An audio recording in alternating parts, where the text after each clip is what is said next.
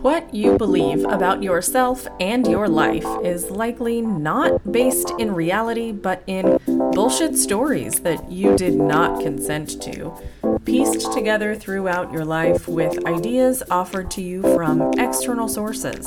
This podcast is here to help you recognize and dismantle those stories so you can reclaim your power and achieve what you want in life. Welcome to, yeah, I made that up, with life and business coach Kelly Jackson. What is productivity bias? Well, it's bullshit. Oh, that's not the answer you were expecting? Productivity bias is the cultural phenomenon whereby we believe it is morally superior to be productive than to not be productive, and that is bullshit. It's based in the puritanical idea that idle hands are the devil's workshop. But what it leads to is the perpetual thoughts that you are falling behind, that you are not doing enough, that there's always too much to do. And this creates shame cycles, which eventually leads to throwing our hands up and doing nothing, giving your dino mind even more reason to shame you, which then fuels all kinds of shielding activities, providing even more ammunition for your dino shame thrower. It's a mess. And it's all bullshit. You did not consent to it. And you can make a new choice. Being productive is not morally superior than not being productive. And if you're cringing in disbelief at that statement, ask yourself, why? Why would productivity be morally superior to non-productivity? And what are the metrics for measuring that? How do you define what productivity even is?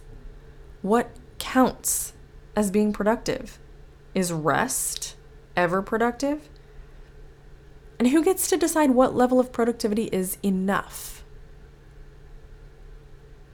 Are those metrics applicable to everyone at all times? Everyone at all times. That's the key. If the definition cannot be applied to everyone at all times, it's not objective.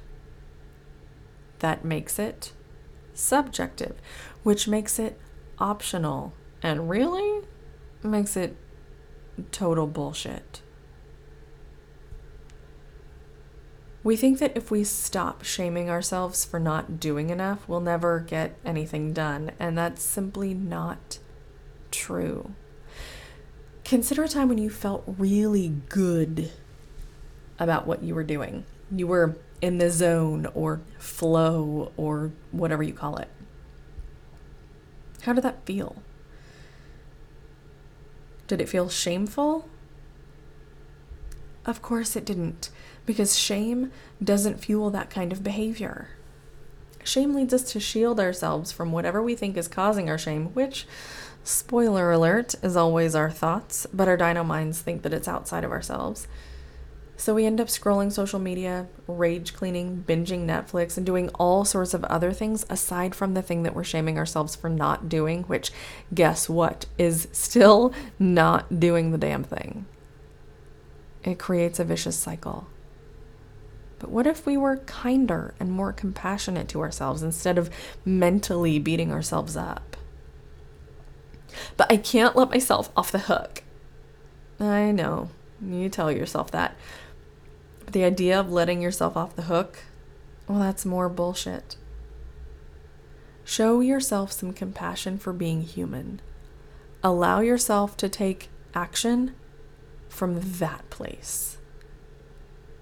You'll end up getting far more done, and you'll feel a hell of a lot better while doing it.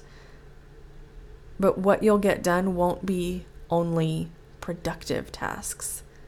It'll also be pleasurable things. And it'll be weird at first. You won't know what to do with yourself part of the time. Then it'll become more fun. And it all starts by questioning the thought that it is morally superior to be productive than it is to not be productive. And that's the kind of stuff that I help you work on in my year-long program. So, if you'd like to kick your productivity bias to the curb and stop shaming yourself, go ahead and shoot me an email. We'll set up a call. pressurepointcoaching@gmail.com.